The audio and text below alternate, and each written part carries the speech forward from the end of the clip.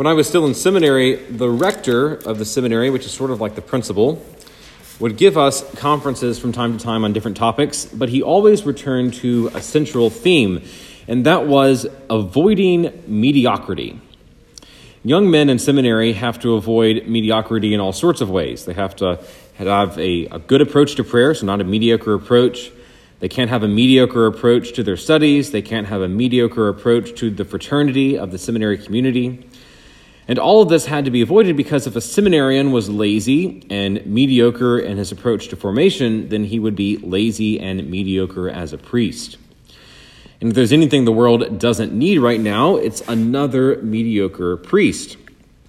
We sort of see a mediocre priest in this passage. The Pharisees are not really priests. They're teachers of the law of Moses. So they all know the laws. They know when people break the laws. But what they lacked was a knowledge of why the laws existed, why God gave Israel a system of religious laws to follow. The purpose, of course, was for the good of Israel, for their growth in holiness, for their own betterment. The law did not exist for itself. And so Christ in this gospel passage is approached by a man with a withered hand to be cured, and it is a Sabbath. And the law demands that no one works on the Sabbath. So the Pharisees are concerned. If Jesus cures this man, he will be performing work. And that theoretically means he'll be breaking the Mosaic law. But Christ wants to test them. He wants to see if they get the point of the law, which intends to make it so that people refrain from work so as to devote time to God and to one another. So Christ has this man stand up in the middle of everyone, where everyone can see him, where everyone can see what he's about to do. There's nothing hidden about Christ's act. It's out in the open. And then he asks an important question. Is it lawful to do good on the Sabbath rather than to do evil, to save life rather than to destroy it? But no one responds. So Christ gets upset. St. Mark says our Lord is angry and grieved at their hardness of heart.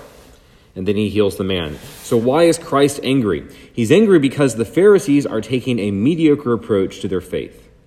It's simply a matter of checking boxes and not actually changing anything about themselves.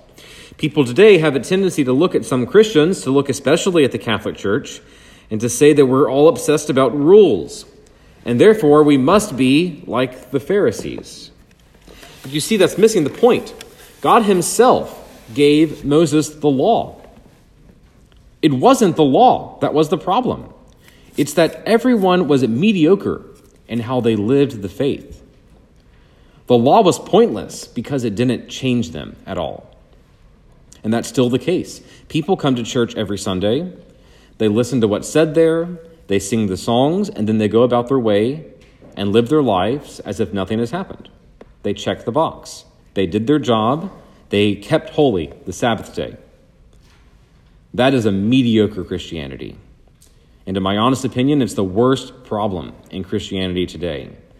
The worst problem, period. You can point to Christians that seem to be hypocrites, that do terrible things, but in the end of it all, those are just the symptoms. The real problem is that they were not Christian to begin with. They were just checking boxes.